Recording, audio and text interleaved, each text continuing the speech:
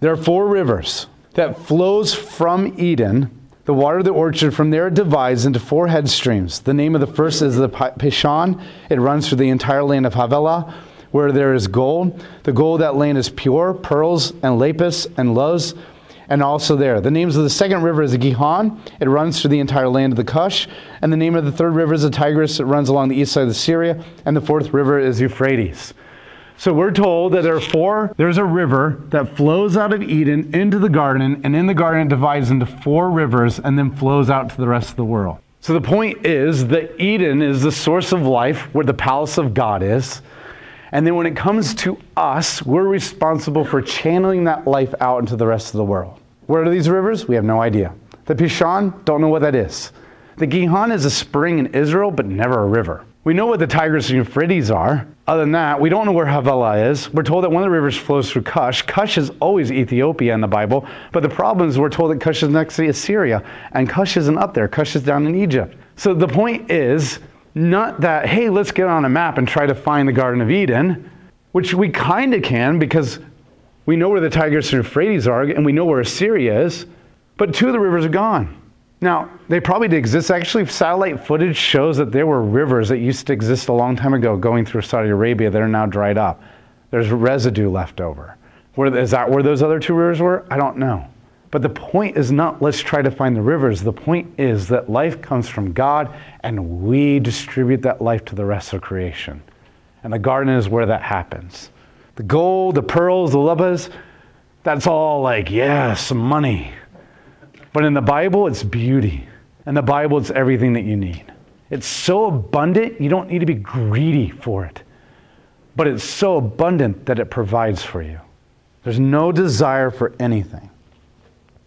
And Yahweh God took the man and placed him in the orchard in Eden to care for it and maintain it.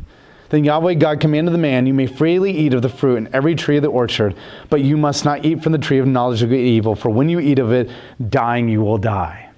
Now, what's going on here? He places them in the garden to till and keep.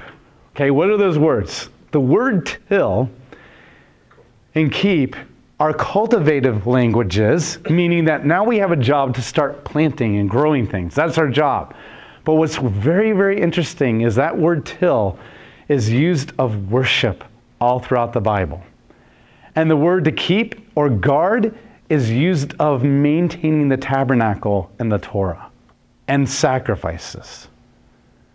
The words till and keep are spiritual terms. Now this is where it gets really cool. I mean, I think this is all cool, but nowhere, all throughout the Bible, till and keep are always used of worship in the Bible. Singing songs in church, what we call worship, is never called worship in the Bible. It never exists in the Bible as worship. You cannot call Sunday morning singing worship. I mean, you can, but it's not accurate. That's called praise all throughout the Bible. Is it good? Yes. Not trying to knock it. I'm just saying let's define it. The words worship in the Bible are always used of working in creation. Tilling is planting life, making the Adama come to life, making it good. Keeping it is guarding it and making sure the life stays good. So what is worship? Bringing good to creation and keeping good. That's worship. Romans 12:1. Present your bodies as a living sacrifice, for this is your spiritual act of worship. Meaning that giving your life to God so that He can use it in the everyday normal sense of your life is worship. Adam and Eve in the soil, planting plants and making things good is worship. Your worship is your job. The only place that you worship God is when you're out there in the hospitals and the schools and your businesses and your banking and you're making things good. When you're cultivating your companies and you're cultivating people and you're cultivating good thinking and good practices and right relationships with people, all for the glory of God, and then you keep and you guard that good. That's worship. And because you're worshiping God and doing it for God, then you will encounter God. And you'll experience Him in a way that you never have before. And then you will be filled up in a way that you'll never have. And that will make you want to come to church on Sunday and praise Him. And now praise is not words or music that you do because you just really enjoy it. And you don't sing well, but you know that God enjoys your voice no matter how good you sing or not. Worship is when I say that He is my rock.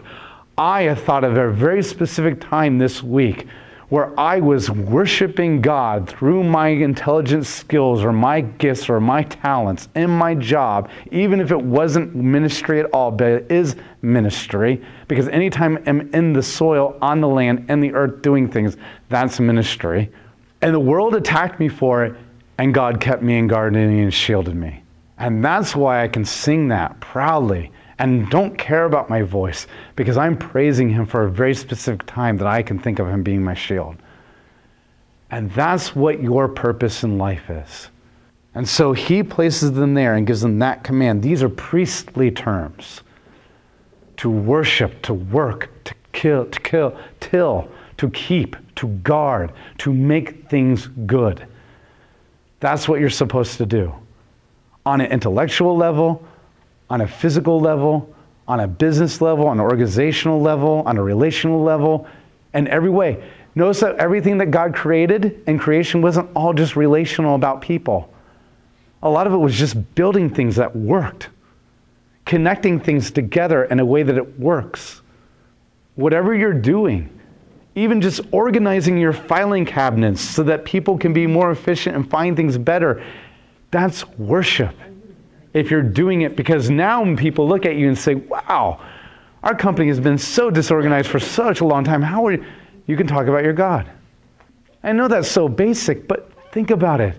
If you could think about Him in that way on the basic level, it'll become so much easier on the larger level. Boaz, when everybody in the book of Judges were hurting each other all the time, Judges is a nasty, corrupted book. Not the book, but the time period. And we're told that in the time period of the Judges, when there was a famine, the story of Ruth. And Boaz walks into the fields in a time period where the entire nation was approving the rape of 600 women. When there's a famine in the land, Boaz has a field that is producing so much grain that so many people are able to glean in it and the poor people are able to come in and eat from it, and Boaz isn't going bankrupt. And when he walks in the fields, he says, God bless you. And everybody goes back, may Yahweh bless you too. If your boss did that at work, everybody thinks it was a joke. But think about actually having a boss that really meant it when he said it, and you believe that he meant it when he said it, and he so lived it out that he literally changed the way that people interact with each other. Even if they were still not believers, they would say it back and they would mean it because of what he had created. That's worship.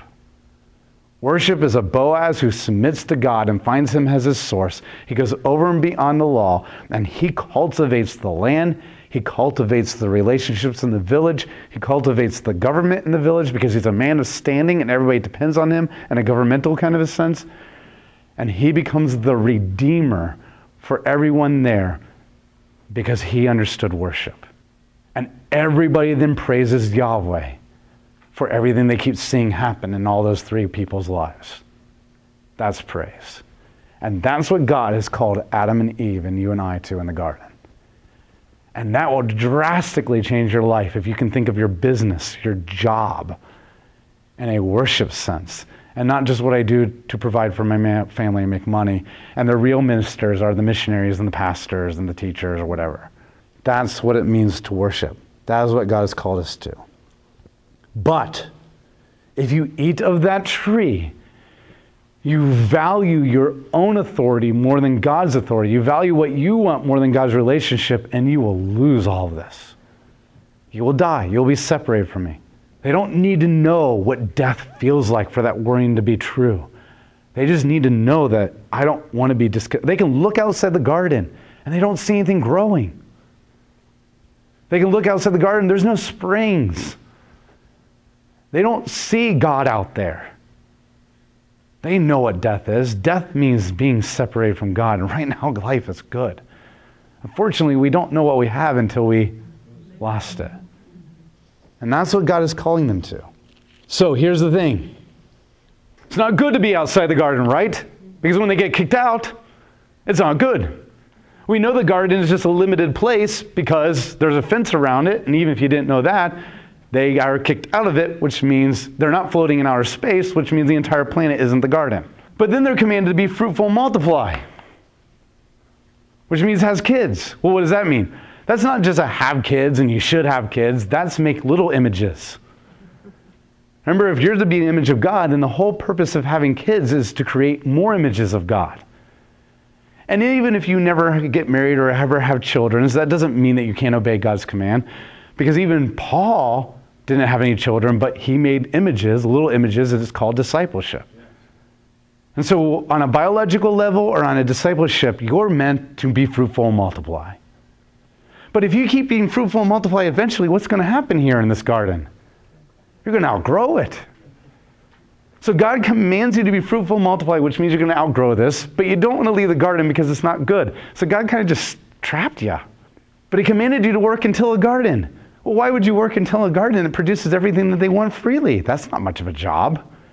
It's like, hey, I'm going to hire you to do my taxes, but all the taxes are already done. That's boring. That's emptiness.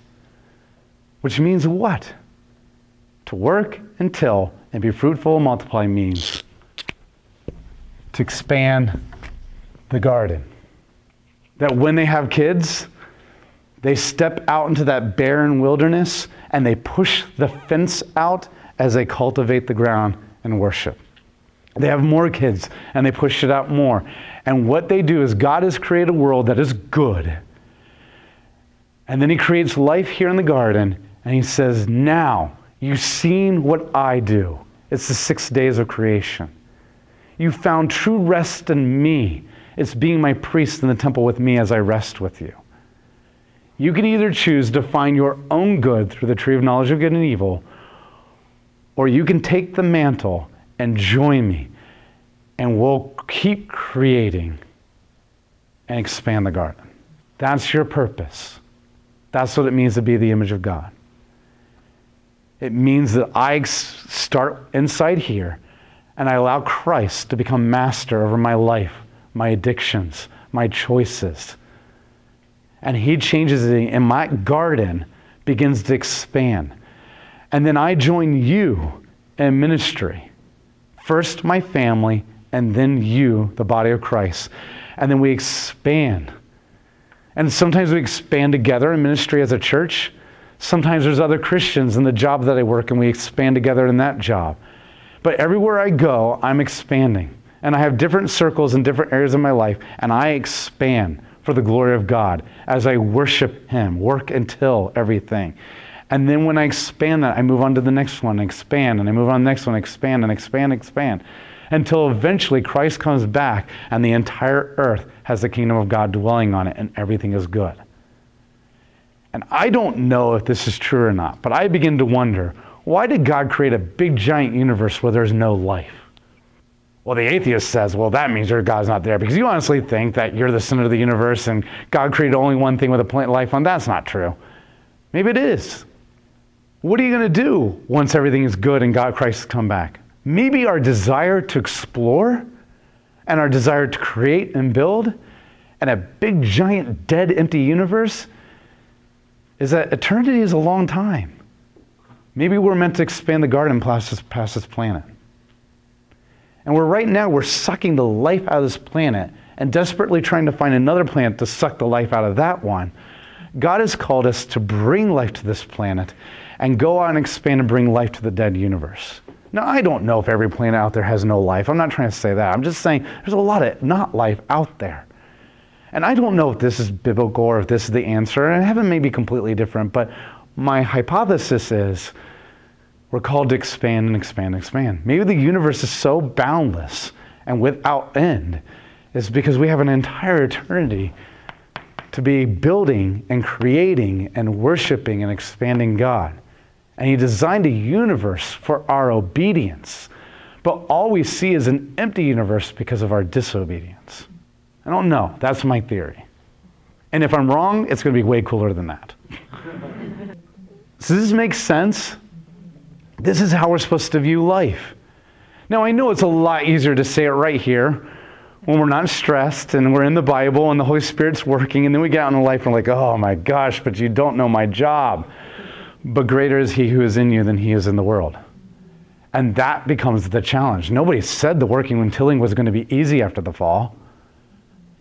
But what we are told is that God will be with us because God is Yahweh. And greater is he who is in you than he is in the world. And you find your rest and peace in him. And the reality is, it only becomes overwhelming and challenging and defeating when you're not resting in him, when he's not your Sabbath. But when you make him your Sabbath, either on a daily basis or a second-by-second basis, depending on the day and the place, and when you can find other believers, because it's not good for Adam to be alone, find other believers in your workforce. And you may be the only one, but then convert and try to expand.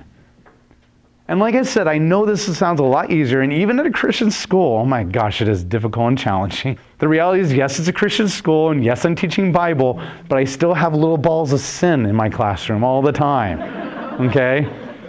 It's not easy. Okay, so this isn't like, oh, it's easy for you to say. No, it's not. It's hard. But it's way better. It's easier. And it's more fulfilling if you can define work the way that God has and not the way that America has. Does that make sense? I'm not saying this is going to be easy now. I'm just saying it's going to be easier and more fulfilling if we look at it that way. Now the question that you need to ask that I cannot answer is, what does that look like for you? There are so many skills and so many circles here, and I don't have knowledge of those world. I don't know what it's like to be that in this area, and that area, and that area. I'm not there. That's not what I'm gifted in. But the one being that does know is God and the Holy Spirit. And so now that you know what his word says, now you pray his word into your life and you ask the Holy Spirit, show me what it looks like to worship, to work, to till, to expand the garden. And that's where the Holy Spirit comes into play. And so that's what we pray. That's what we look forward to. That's what we ask him to reveal to us. Questions? Beneficial? A lot to think about?